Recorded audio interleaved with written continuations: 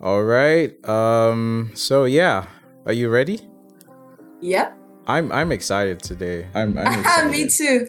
Me too. I'm excited today. All right, everybody, welcome back to another episode of the podcast.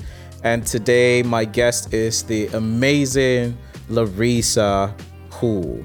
She is the chief executive and founder of Pulse Branding, a neuro-branding agency founded in Shanghai, China. She's a nerdy soul that's committed to empowering personal and commercial brands with cognitive science and neurotech for the purpose of expanding their positive impact on humanity. We're going to have an interesting conversation today because we will be talking things around neuro-branding and tech. We'll be talking also about the science of love and compassion, which I have some very interesting questions on. We'll talk about, marketing and branding, because I did read something on your website around that. And we'll talk about the Pulse Instinct app. I pretty much tried to look for that, but I couldn't find something. But today's going to be an incredible conversation. I think that you guys are going to enjoy this. And without further ado, this is me and Lareesa. First of all, I want to say thank you for coming on the show again. This was in a rush, sort of, right? It was really fast. All of this happened in the space of like 2 weeks or something like that. Yeah, it's pretty like lightning speed. But I guess when Exactly. you're in quarantine, there's nothing much going on. So this could actually happen a little faster. Yes, yes. For people who are listening or watching, Shanghai is currently in a very heavy lockdown. And Larissa is not having a lot of fun. Well, everyone is not having a lot of fun around that. Hey, you don't know Um, that. True, I don't know that. Are you having fun in lockdown? I'm a pretty introverted person, so I do Okay. manage to have quite a bit of fun at home. Great. So, let's kick off the session today with your origin story. So, just to give us like an introduction to how you got to your current career position. Okay, that's a bit of a long story, so I'll try to keep it short. Basically, I ever since I got into college, I've had sort of a parallel process going on in my career. I started my first startup when I was in college, where I had established my first startup called Lareesa's Bakery. We were the first three cupcakery in Shanghai, and we specialize in delivery. So that was my first foot into the startup world. And 1 year after, the business really blew up, and then I got it set up in a way where it's automatically run. I have 5 staff, and we have a central kitchen. And so while that operation has been established to be automatic, almost very low maintenance, I thought, hey, I will. I think at the time I was 24 ish, and I just did not want to invest like all of my 20s in the kitchen. So I thought I would definitely venture out a little bit, see what's out there. And I was definitely a very lucky soul. I got a job offer at this company. It's a luxury cosmetic company called Palika, and they were selling at Sephora. What they needed was somebody to replace their former distributor in China. I happened to become that person and Wow. became the only person based in China in charge of all of the operation, while basically coordinating all of the operation between the agencies in Shanghai and then the headquarters in France and in Hong Kong. So that was Nice. one of my first job, kind of full-time job into the corporate-ish world. Mm. And it was really beautiful learning experience for 2 years. I think that set me up on a place where I kind of developed a level of standard because of that. Yeah. And about a year and a half into that job, it was becoming obvious that the company was being sold. And Mm. while while seeing that situation was happening, I wasn't feeling 100% sure whether I wanted to stick to that opportunity for longer time or not. So I thought I would use used the spare time of my life at the time to sort of establish another operation, which is when I started my second sort of startup operation. I became an Airbnb host, and I flipped around, I don't know, 10, 20 apartments in the span of Nice. 2, 3 years. It was Wow. Okay. incredibly fun experience, but also it comes with a lot of grittiness. I think that experience Mm. gave me a lot of grit, having to take care of some of fairly ridiculous scenarios that I would never have imagined could happen into my life. So that happened for a few years. And in the meantime, while that's happening, the company Talika China got sold. I decided not to move ahead into the new company. So while working on the Airbnb, I later on got employed by another company being in charge of 3 fragrance brands: Ferrari, Liujiu, and Atkinson. These are also luxury fragrance brands, and my cosmetic experience lined up with that job perfectly. Also, sort of like a one-man office show sort of situation. And while that was going on, the Airbnb was going on, and I think about 2, 3 years after that, I thought, like I was making quite a good living, but I was so deprived of perfect purpose. Like I had no idea what I was doing, and I've never been that depressed ever in my life during that period of my life. So after a very long and dreadful period of my life, I decided that I'm going to kind of like start my life with a clean slate, just clear all of the things that doesn't bring me the sense of fulfilling and joy, and really explore something new and fun and completely sort of out of the my usual go-to direction. And that's when I became a video producer for a year, and that was honestly one of the most fun journey, I have to say. So that's when I got a taste of kind of like the lifestyle of a freelancer. After that period, I realized that, okay, I really love being able to travel and work Nice. 100%. And I also got really hooked on scuba diving. And that was like, I tell you, that's a rabbit hole. Like I got started and I got hooked, like so addicted. Every time I go somewhere that has a dive spot, I would clear everything else. It's just like all my mornings are for diving. And then my afternoons and evenings are for kind of like casually, like exploring a bit of the local scenes, but the priority is 100% on scuba diving. So I loved it that much at the time that I wanted to sort of explore a completely different lifestyle, because before then I lived in Shanghai completely, and it's a really great lifestyle, but I just thought there's a lot more to see. So then I decided to explore the option of having a freelance lifestyle while traveling around, while kind of exploring where I want to be for the next period. So I started being a freelance brand strategist, and I also do graphic design, brand identity design, and sort of self-taught web design along the way. And that gave me a huge amount of experience and totally opened my eyes to something that I love, that I didn't know I could possibly love as much. And the idea at the time was actually to live in Southeast Asia and in China half-half.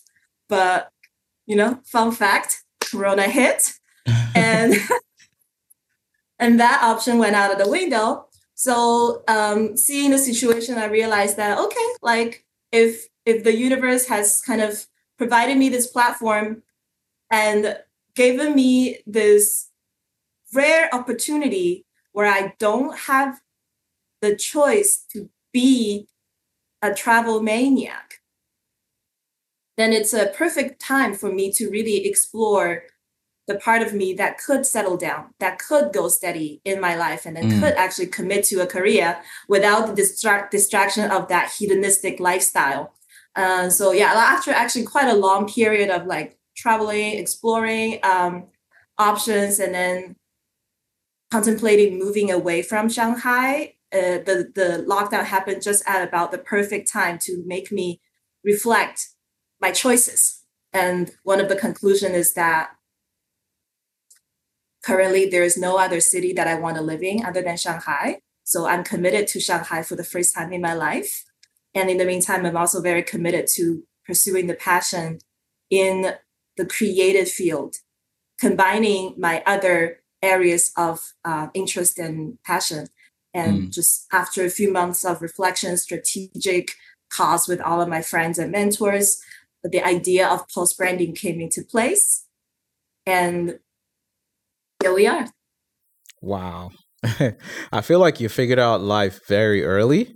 You didn't have to worry about a lot of things because, I mean, some of the decisions that you had to make that early in life, it just sort of, it's not something that a lot of young people would try. That approach is not the regular style.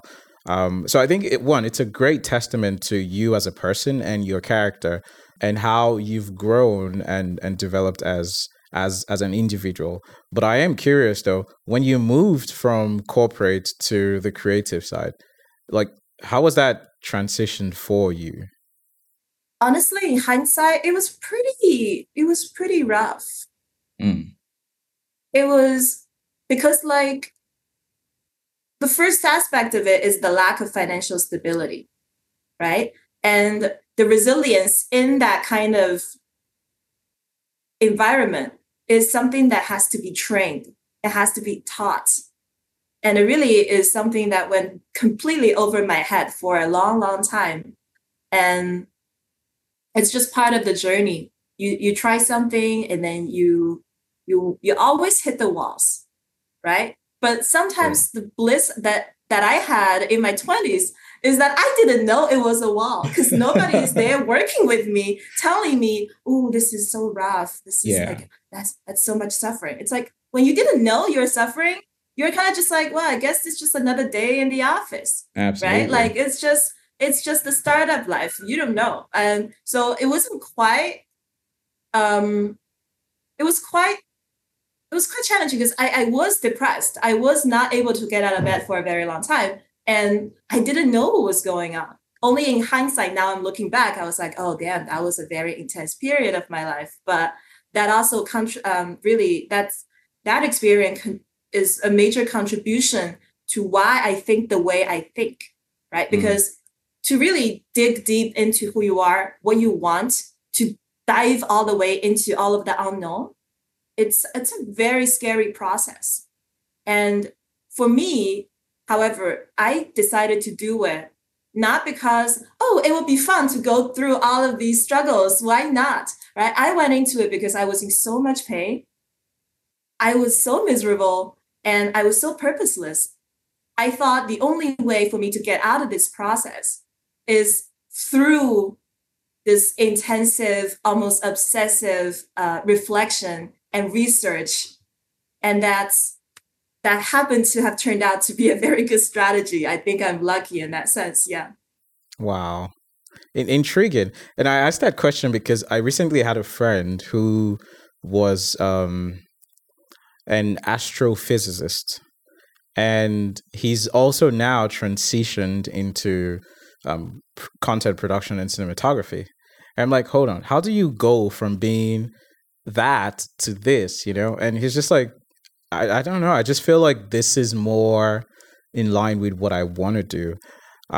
So I think it's quite refreshing when I talk to a lot of young people as well.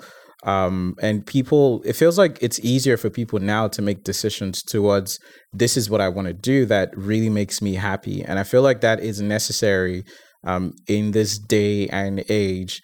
And I'll use that to segue into what I really want us to talk about, the concept of neuro-branding, right? So your agency offers this service to clients and customers here in China. First of all, how's that business so far? How's that business been so far? It's pretty okay. I can't complain. Yeah. Okay, that's good. So let's bring it down to neuro-branding. What is neuro-branding and why is it significant?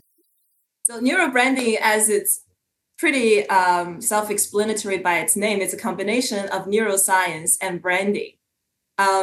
It stems from this concept of neuromarketing that was established, oh God, I don't remember the years, but a while ago, and has been very popular amongst all of the 500 Fortune companies around the world. And it studies because like if you think about this, right? If you do anything to do with customers, anything to do with human being, actually, intrinsically, you want to figure out what makes people tick.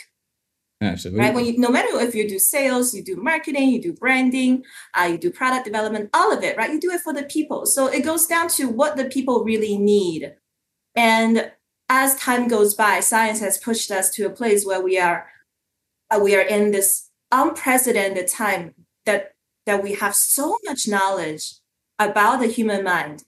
And so my obsession has always been the human mind. I started being obsessed with philosophy, realized a lot of philosophers ended up killing themselves, and I didn't want to go into that. So I pivoted my interest into psychology, figured, hey, it seems a little more pragmatic. And I was obsessed with it for, I don't know, like by now it would have been 15 years. So it's the kind of obsession where I would just constantly read everything about it. And I'm really sucked into that world of knowledge. And then when I discovered neuroscience, I realized, oh, wow, there is a whole other layer to the human mind. And it is even more tangible than the studies in psychology, right? So for me, it's like, wow, this is taking me to a new place of acceptance, a new place of self-awareness, a new place of body and mind alignment. So naturally, I wanted to use that because it helped me so much in my personal growth, and it helped me so much improving my neuroplasticity through all of the technique that has been proven to be functional nowadays. I thought, like I've been in marketing for 10 years. I've been working with clients from my first business in 2000, I think it was 2013. It was like such a no-brainer to combine these two together. I just sat there and I'm like, hey, when you do marketing and branding, you want to get to people's mind. You want to make them feel good. And there is this particular science that studies all about what makes people feel anything, right? Yeah. Why don't we bridge them together? And it was actually really funny because I didn't learn about the concept neuromarketing and neurobranding until I searched neuroscience marketing. Because when I had the idea, I was like, I have to find out, like, if I can think of it, somebody must have thought about it at one point, right? Like, I am not the smartest human being on earth. Like, I am 100% confident stating that I'm not the smartest person on earth. So if I could think of some idea like that, I assume somebody else already did too. And, love Google. That's what gave me sort of this new direction. And the moment I found out about neuromarketing and neurobranding, I just got really, really, really sucked into it because at the time I was doing brand strategy and I was doing design work. And in my freelance experience working with clients, one thing that really bothered me is just how intangible the whole process is, right? I create a design, I create a visual asset, and then I show it to the client. And then really it comes down to just me and the client or a few other friends going like, oh, I like this. I don't like that. Why? Yeah. I don't know. It's hard to say, but I just feel like I prefer this one. And everybody has the same ambiguous feedback that just drove me nuts. I studied science growing up. I'm not somebody who would like be happy with ambiguity from all different angles, right? You need like data. I need data. Exactly. and then lucky us, the data is out there and the data has been collected. It's not as popular yet for people to use these data in that sense, right? Like, so that's what got me into this idea where I want to like eliminate the ego process in our creative meetings in the sense that, oh, I like this better. I am the CEO of the company. Yeah. But the CEO is probably not even the target audience at all, right? And you're just simply not in the same persona bracket. And So when you're sitting in the meeting and a group of people that are not the target audience sitting there, like trying to establish who has the better taste, who has the authority, it just seems so It becomes a power ridiculous. struggle.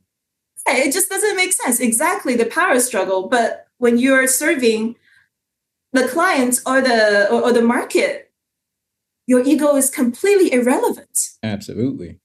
Right? If you want numbers, you want the market to like it. And then you can't know if the market will like it by not asking them and collecting data from them. And by that, I need to specify, I don't mean just any data, I mean accurate, emotional data. Right? And that itself already sounds ambiguous enough. How do you do emotional data, right? And that's what neuroscience is for. It's literally there to measure and make emotions presentable in a numerical way, right? Wow. Great. I think it's a very, like you rightly say, a lot of people are not aware of how this comes into the commercial side of things. Personally, for me, I think I came by neuroplasticity last year, I believe. I was reading the works of I don't know if you know him, Dr. Andrew Huberman. So he's okay. Yeah. Well. I think everybody knows him at this point. I really right? Like his work. Yes. Exactly. Mm-hmm. And what got me intrigued was it was about a study on sleep and how there's like a lot of myth around sleep. If you don't sleep now, you can just cover that sleep during the day. And he's like, no. And there's data and science around these things. So that was where he got me into neuroplasticity. I'm like, hold on, what exactly is this thing? It sounds close to what I've known and worked with for a lot of years. I don't know if you remember, I was telling you about insights. So what I was exposed to around marketing is more of decision making and emotional intelligence and behavioral psychology. But I had no idea about neuroplasticity until I came across Huberman's work. And I'm like, oh my God, now this just makes more sense to what, how we can use this thing logically and in business.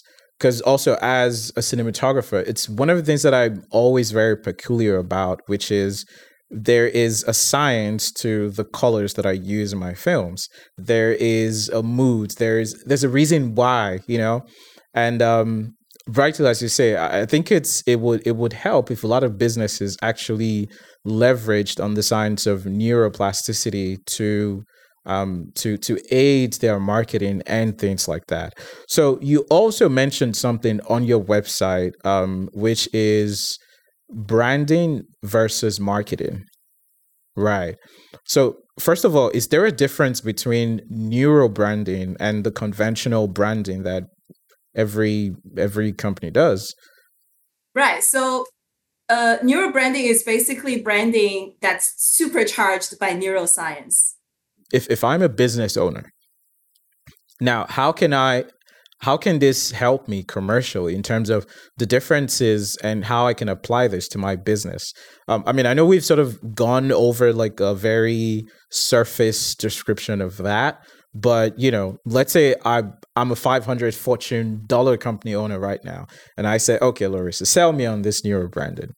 How would you give it to a 101 layman explanation? The application of neuro-branding. So the application of neuro-branding comes in many layers. It depends on absolutely the resource that you have. Idealistically is you can apply fMRI machinery into your consumer insight program, which is when you take recordings of brain activities when they're shown different visual assets, right? That is one of the most accurate way to measure data, but obviously it's not the most accessible, seeing that fMRI is this giant machine that you have to slide into while staying horizontal, right? It's a very heavy medical machine that's hard to acquire. So we actually had this program called Pulse Insight, and it's using this more commercial-based, but still very high fidelity EEG machine. So that's something you wear on your head, and it has 16 nodes collecting the brainwave and then using that brain imaging tech to give you a data on the emotions that you're having while you're shown different visual assets on the spot. You can directly see. We also combine it with eye tracking technology, so you can directly see where the test subject is looking at and exactly at that moment how they're feeling. What's their level of engagement? What's their level of excitement? What's their level of pleasure or confusion, frustration? You could actually see it from real time from our recording. And another layer that we are currently implementing is with our new app called Pulse Instinct. So this is a lot more accessible tech that we're developing, which is designed to capture the instinctive preference of the tester. When you show them visual assets, instead of showing them, say, like in a traditional survey, like, oh, which color do you like? Boom, boom, boom, boom, for visual assets. And people go like, well, I don't know, like, this one, right? So there is a level of accuracy to it, granted. However, there is also room for improvement because as science, enough research has shown, people do go through this decision fatigue, for example. And there's a lot other biases and a lot of second guessing that people go through when they're taking these tests. When you collect answer from people, a lot of the time they're not giving you the answer from their core self as their core identity. A lot of the time they're giving you the answer as their projected ideal identity. Like, if I were the perfect version of myself, I would prefer this thing. And they project a certain expected values onto their decision-making process, and that makes the data really corrupted because when people's really scrolling through Taobao, scrolling through TikTok, you're scrolling through Instagram, you are not in that. You're in your natural state. You're in the state where you're the most authentic to yourself because no one is watching, no one is judging you, and you are not even quite fully aware of what exactly goes through your head at the time. Yeah.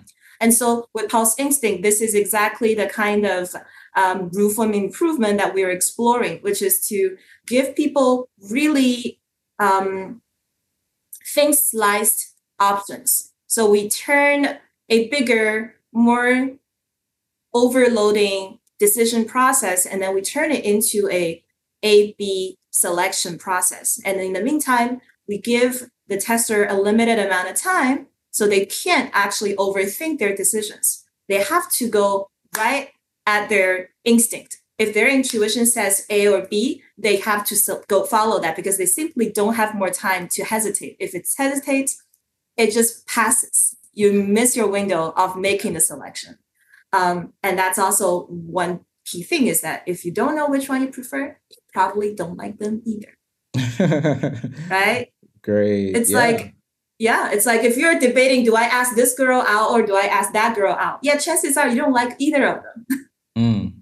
Right? Yeah. So this is the idea that goes behind our approach. We have different tiers of collecting this kind of raw emotional data, this raw instinctive preference data, and we implement it based on that. We merge that whole data into our design process. So it's very similar, very, very similar to the scientific methodology, which is you observe, you hypothesize, right? And then you design the experiment, you go collect data, and then you validate. And then based on your validation, you realize that, oh, this is aligned with my hypothesis or it's not. Yeah. And then you go into that loop again. And for us, it's basically the same process. We do our research, we get our briefing done, we understand your target audience and what their profiles are like. And then we go into researching that category of target audience. And then from that data,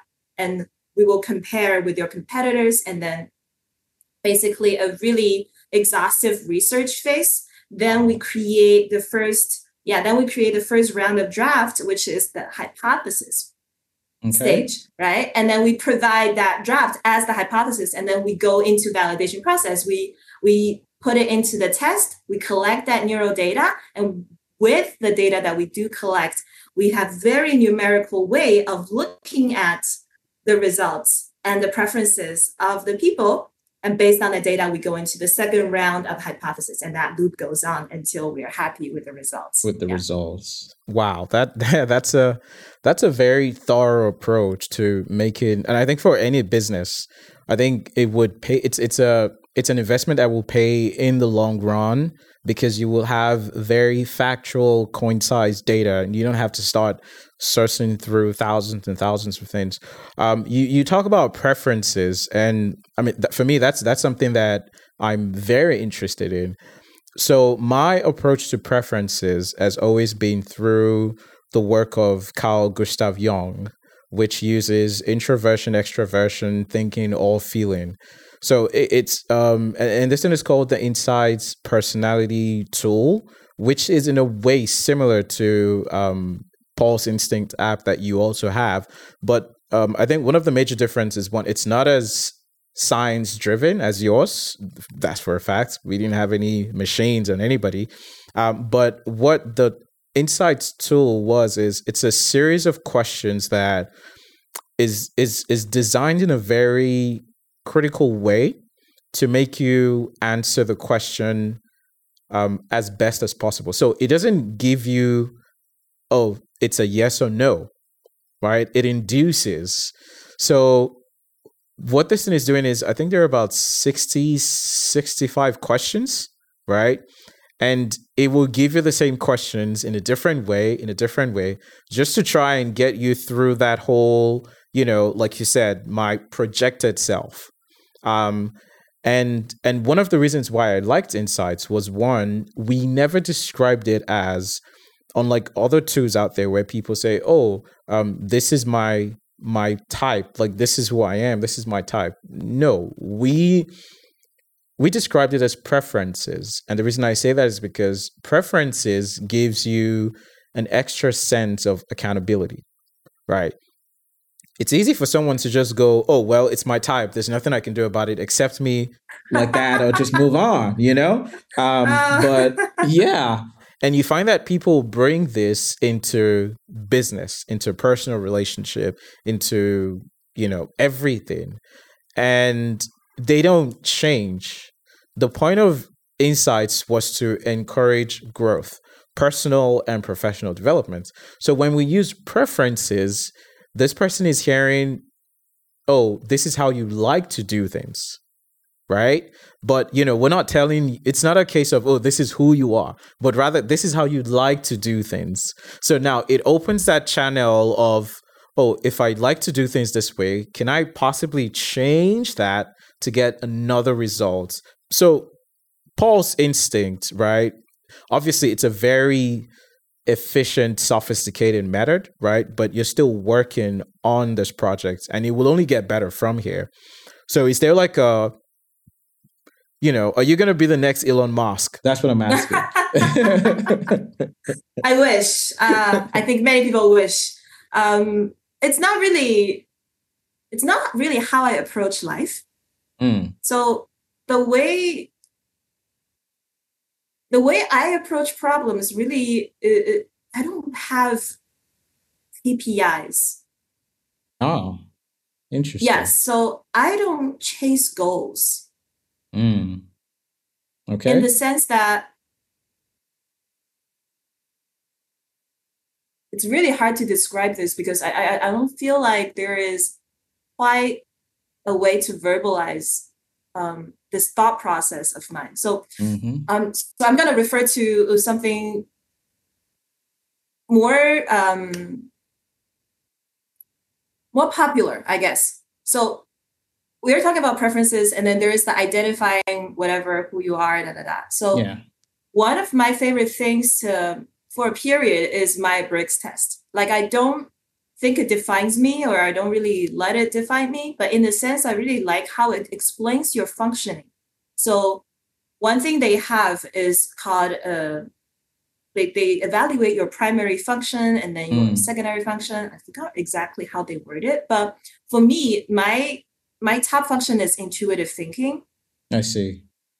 So what that means is that I don't really understand quite how I come to my conclusion. But you come until there. way after that I validate it, where I have I to see. validate it to other people. Then I kind of like reflect onto my intuition, and then I figure out what that journey was really like in my mind. I'm a very intuitive person, and I just kind of, and I may be Go. quite impulsive too, and I don't fight it. So I think one thing that makes me a little bit weird, I would say, or unusual, is that I don't really have a lot of external values that makes me hesitate on my intuition.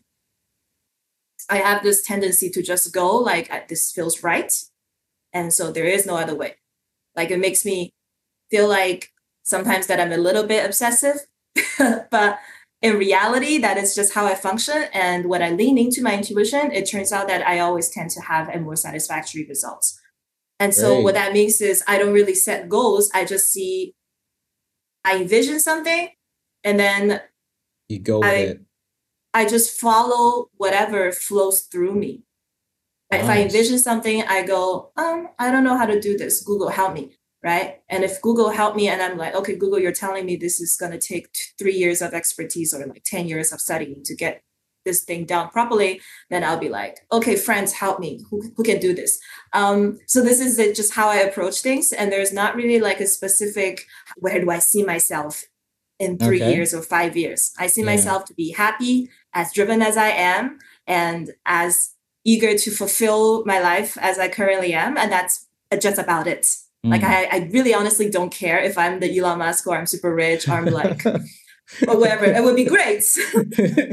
But what matters is, am I doing what makes me feel fulfilled right now? And that's Yeah. the only thing I really measure. And am I doing it in a way that like reflects my true authenticity? It's important to cap that off by saying that there's no right way or wrong way to what you've just described. I think the most important thing, as you said, is, are you doing something that makes you happy, or is this helping you achieve your goals, right? And clearly this works for you. And in insights terms, so we would describe your preferences as sunshine yellow, right? The benefit of sunshine yellow is they have a high preference for extroversion, right? And they are feeling. So, they get to a place, they're inspiring. The very short time that we've known each other, what do you think my strongest preference would be? Do you think I'm high on extroversion or introversion, thinking or feeling? It's hard. It's hard, people. I'm telling you. Yeah, I typically don't try to think slice people like that, because I get a lot of misjudgment about myself as well. Okay. Because I am I am like I described, I'm always in that moment, right? I'm flowing with the moment and the situation. So each situation that I'm in, there is a different version of me present. They're Yeah, all part of me, absolutely. but it's a different version of me present. So that means if I'm talking to people, there is that version of me that's sociable, that's present. You're never Yeah. going to see the version of me that's introverted, because then I won't be talking to anyone, right? You Simple wouldn't as mix that. it. Exactly. I won't be talking to people if I'm in my introverted mode. And if I am talking to someone, I will naturally walk out of my introversion, right? It's just simply how I function. And so people always, I'm actually an introvert. I'm a bit of an ambivert, but more leaning towards the introvert. So people really always give me that challenge. They're like, no way, you're an introvert. I'm like, I think I get to say in this case. So that's why I don't try to To think put like it people that and make that way. kind of judgment. I Yeah, see. because I see. what do I know? What do I Um, know? I would say, in my opinion, the good thing about insights, once again, is that, like I was saying, insights doesn't tell you, oh, you're like this person, you're that. So the core idea of insights is that we all have everything inside of us. But like you said, based on what you're doing, where you're currently at, and your experiences, we leverage on whatever one that we need at that time to achieve success. That's the core of insights. It's just like not putting anyone, rightly as you say, in a box of this is you, this is you. It's just we all prefer to do things in a certain way. And, as you're situation changes, you might get to change those things. So I really look forward to, to leveraging on the Pulse Instinct app. I'll try to look for it and see if I can access that. Is it possible? We're Is it? actually still in beta period. Oh, That's okay. why you cannot find it. Yeah, Oh, I see. we're in the process developing it. We're hoping to have the beta version launched, and along with our website in hopefully a month. Fingers crossed. Great. I volunteer to be a tester if that's on the table. Of course, yeah, we'll be honored to have you. Great. Okay. I also want to talk to you about the science of love and compassion. And I'm happy that you've also come across Hubermans. So, is love just butterflies in your belly, or is there science to it?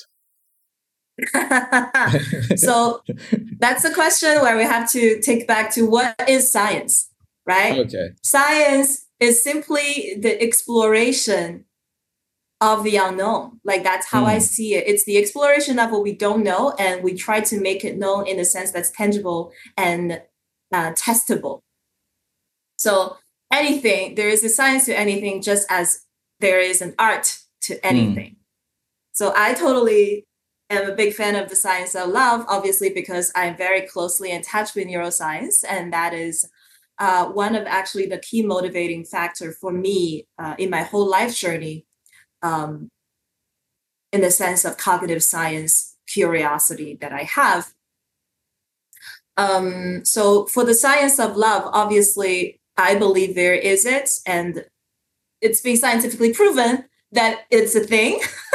But if you don't believe in science of love, then then we're stuck in a discussion that's pointless. So let's assume for the condition that there is the science of love. And it's one of the topics that's the most fascinating, because I personally believe the height of human value, not even human value, just the height of value system, in my personal experience and understanding, is evolution.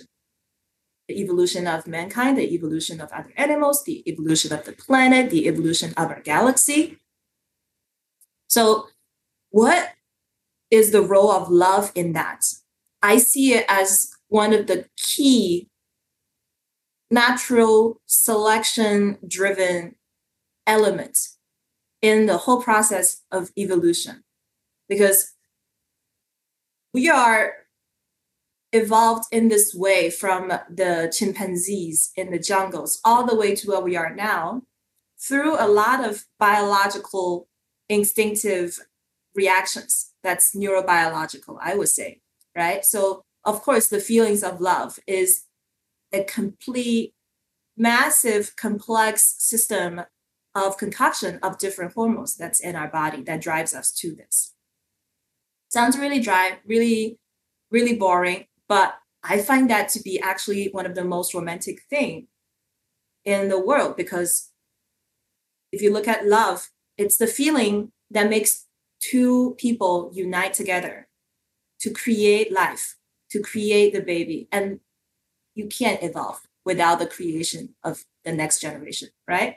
And the love of a mother to a child is what protects the kid, making sure the kid has the utmost healthy environment to grow up that's beneficial for the evolution, right? And all of the process, like, I can go on and on about the role of love in the process of evolution, but I think you get the gist of it. The idea is that it's the thread I see that really connects the species into their own advancement. And it's not just in human being, right? There is, for example, one of my favorite hormones is called oxytocin, and people call it the love hormone, the cuddle hormone. And it's one of my favorite. Like, it's just out of curiosity, why is it your favorite? Well, because after studying it, it's just like, I know that feelings that it gives me is simply the most fulfilling and pleasurable. I see. Right? Unlike dopamine, unlike some of the addiction hormone that gives you that instant boost of a sense of accomplishment, right? And that makes you want to pursue and makes you want to keep chasing the goals. That is to create a sense of yearning, which I also love. But for me, the sense of satisfaction and peace and tranquility that oxytocin really induces in you is just so satisfying. I'm like, it's just sheer joy. That's how I see it. It's real bliss, right? And comparing all of the different feelings, for me, that is my favorite experience. I know I would like to think most people also have it as their favorite one, which is why love is such a undying topic in the world. But I also came into touch with a lot of people that are very career driven, in the sense that they're the chasers. They want to get to the top of the corporate. They want to get to the top of the corporates. And then for them, the climb is more important than anything. They don't care about families and they don't care about having kids, right?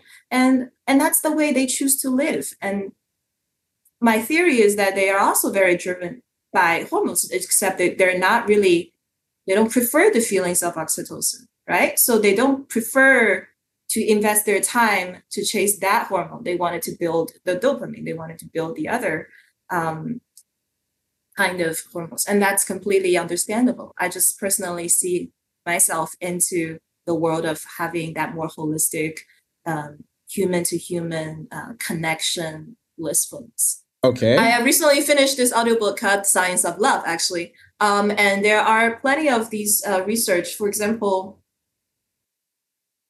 which one is the most fitting? Let me see.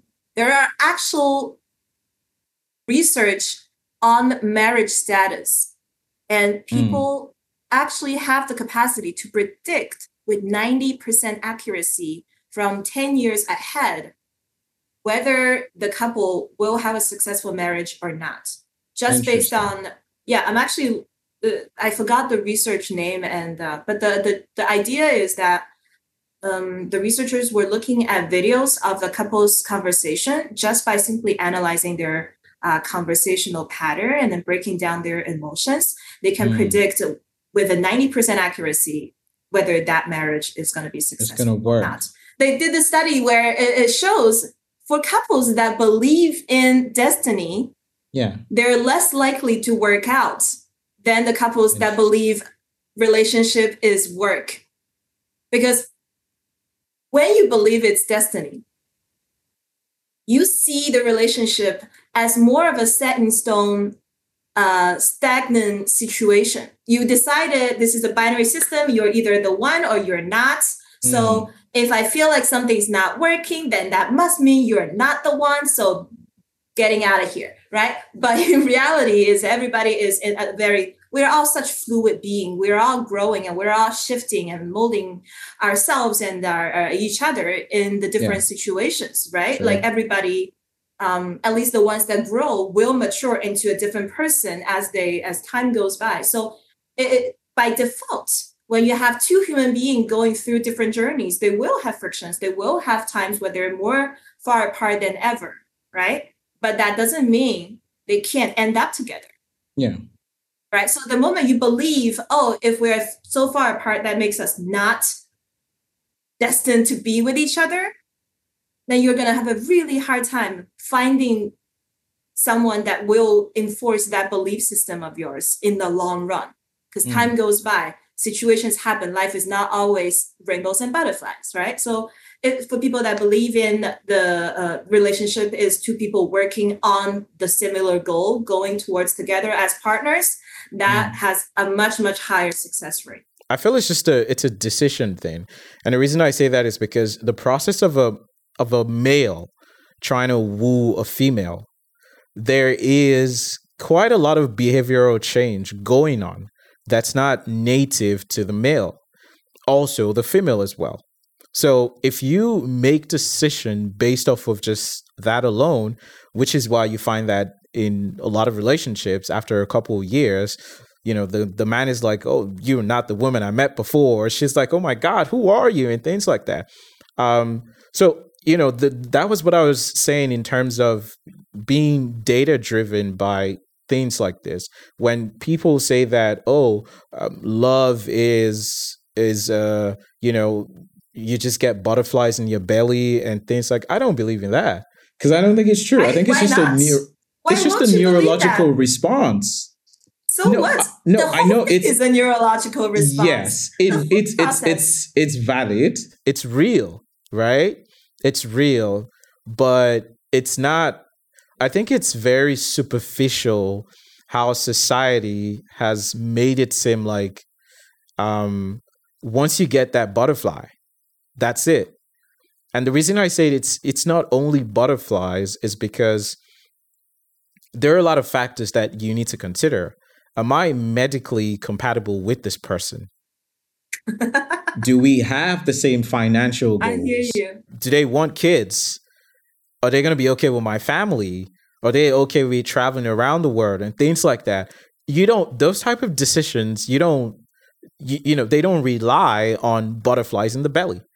And that's what They're will initiated by sustain. it. Yes, that's what. Okay, yes, but you still need to have the conversation with this person, you know. Of And course. if people just make that decision based off of every, oh, he swept me on my feet and things like that. Oh my God, he's so charming. And there's a so that's what I mean by it's not enough to make Yeah, for an sure. informed decision on things like that. I think it's a very interesting topic that you raised, actually, because I think everybody has like very different opinions about Absolutely. what this journey is, and that's the beauty of it, right? Like that's why I think the butterflies is a stage, simply one of the stages of love. It's as real as when you are 100 years old together, watching the sunrise and watching the sunset together, right? And it's just part of the journey. Just because it's the first phase doesn't make it less real.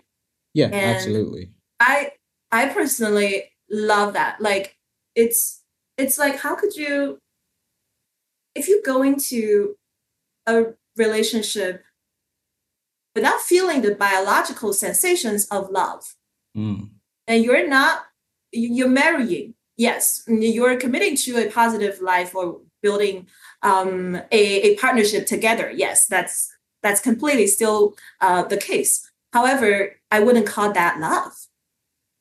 Yeah. Right? Yeah. Marriage is not love. Love is a marriage. Like these are two separate things. Marriage is a partnership, and love is a emotional state and a connection, right? And it's like all of the feelings that goes through you when you're experiencing love, and all of the different stages of love. They're all as real as anything itself, right? And so I used to also have a sort of preference against some of the feelings. And I also used to kind of evaluate it less than what it is. I don't know if that makes any sense, especially when you're in Shanghai, you're dating, and it's like, you know, sometimes you get flooded with different theories and different culture, and it gets really disorienting, right? But I think the beauty of love is that it is the one most easy to grasp almost, but also the hardest to grasp measurement that you could have in this disorienting environment, right? Because if you feel love, you know it, right? If you feel loved, you know it. Like you can't, sometimes people feel like they can think themselves out of loving. And I thought that's always a very interesting approach to things, because I personally don't experience that as something that's realistic at all. Like if you love somebody, you can never think yourself out of it. If your body is feeling the love, there's simply nothing you can do about it. You can try to stop loving someone, or if you don't love someone and you think they're medically compatible and they're financially compatible, and then everything aligns, and you don't feel the love for them, you simply cannot make yourself love them. Yeah. Right? Yeah. Like you can't love what you don't love. You can't not love what you do love. And this is that's what I think, that's what makes it so beautiful. And that's what neuroscience has helped me a lot, in the sense of accepting that. accepting that it's just simply a biological state that your body is in. And you can choose to fight it. You can choose to deny its existence, or you can choose to downplay it, devalue it. There are many different approaches to it, right? But you can also just choose to accept it and enjoy everything that comes with it. Great. Give Absolutely. values to your feeling, validate your own feelings. And that's such a, I don't think people talk enough about this. Like, you feel what you feel, everything that goes through your mind and your body is validated. You don't need somebody to tell you. You don't need a society to tell you whether you should feel something or you shouldn't feel something. There is a reason that your body is experiencing something. It's telling you something is wrong. It's telling you something is right. And the more acceptance you have towards it, the easier you will flow in your life. I mean, to a lot of people, it might mean different things. Because I remember, I think I had a conversation with my grandpops this one time. I'm like, why did you choose to marry my grandma? And, I was expecting something very grand and bourgeois. And he just said, oh, like when I'm around her, I'm just like, I'm calm. I'm like, that's it. So to him, that's love. Oxytocin. Exactly. We know that the concept of neurology, neuroscience, neuroplasticity, is there. It's valid. It's here now. Neurogenesis and things like this. Do you think that we can socially engineer ourselves as a society, as a person, to be more, should I say, I don't want to say more loving, because that might be very vague. To be more empathetic. I think that's the word I'm looking for. Absolutely. It is. Empathy is actually something that can be, it's actually quite debatable whether it can be trained or not, because if you look at the neuroscience of empathy, there is the theory, and it's been proven quite frequently these days in the past few years, is empathy comes from this neuron in our head called mirror neuron. Yeah. And what it does is that when you're with somebody, if you're a very highly empathic person and the other person is feeling something, your mirror neuron will actually modify your brain to be in the similar state than this person, as this person that you're speaking with. And that kind of activity is different in each mind. So, for example, in sociopath, they have done this fMRI scan on a sociopath's brain. When they are shown faces of frightened people or the faces of excited people, their mirror neuron stays completely dormant.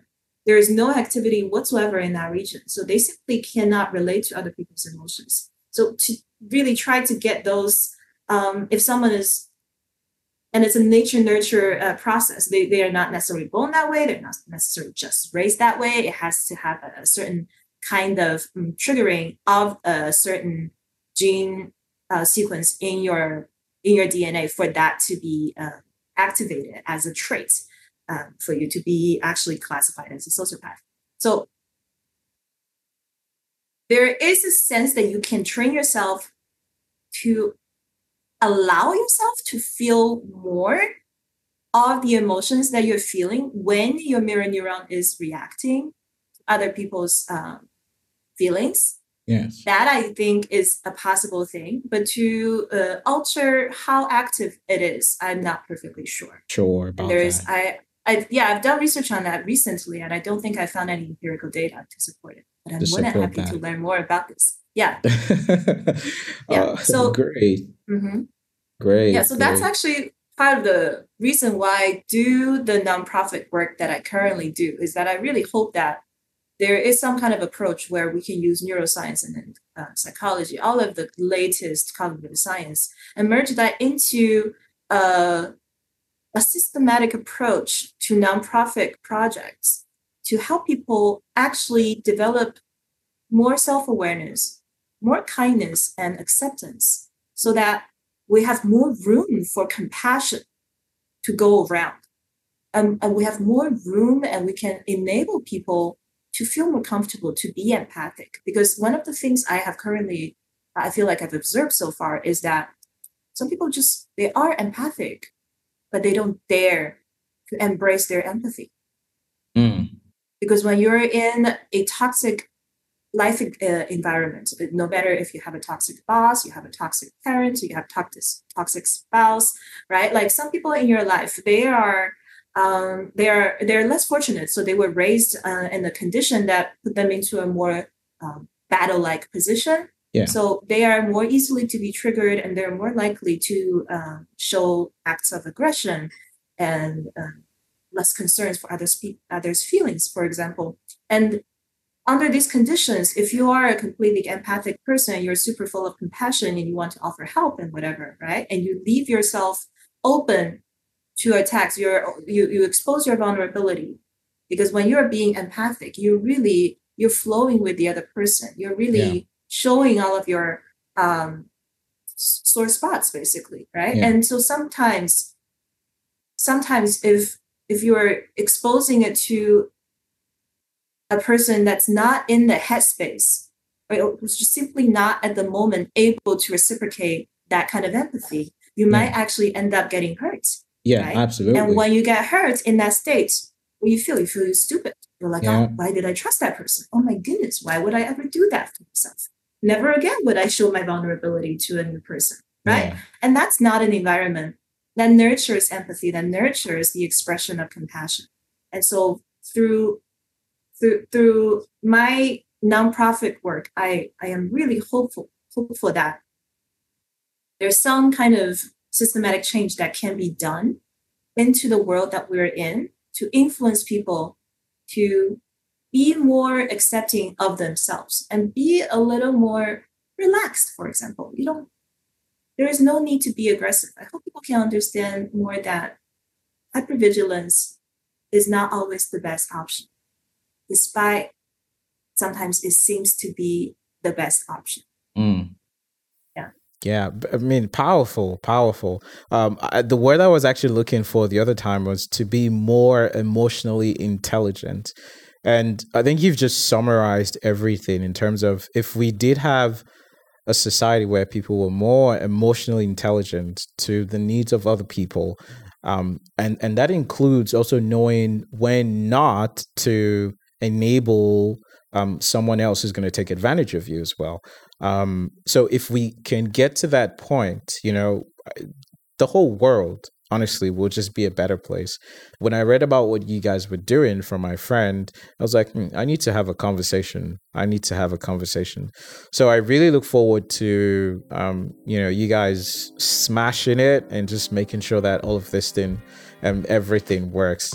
I don't want to keep you for too long, so we're going to wrap it up here because I know you have to go.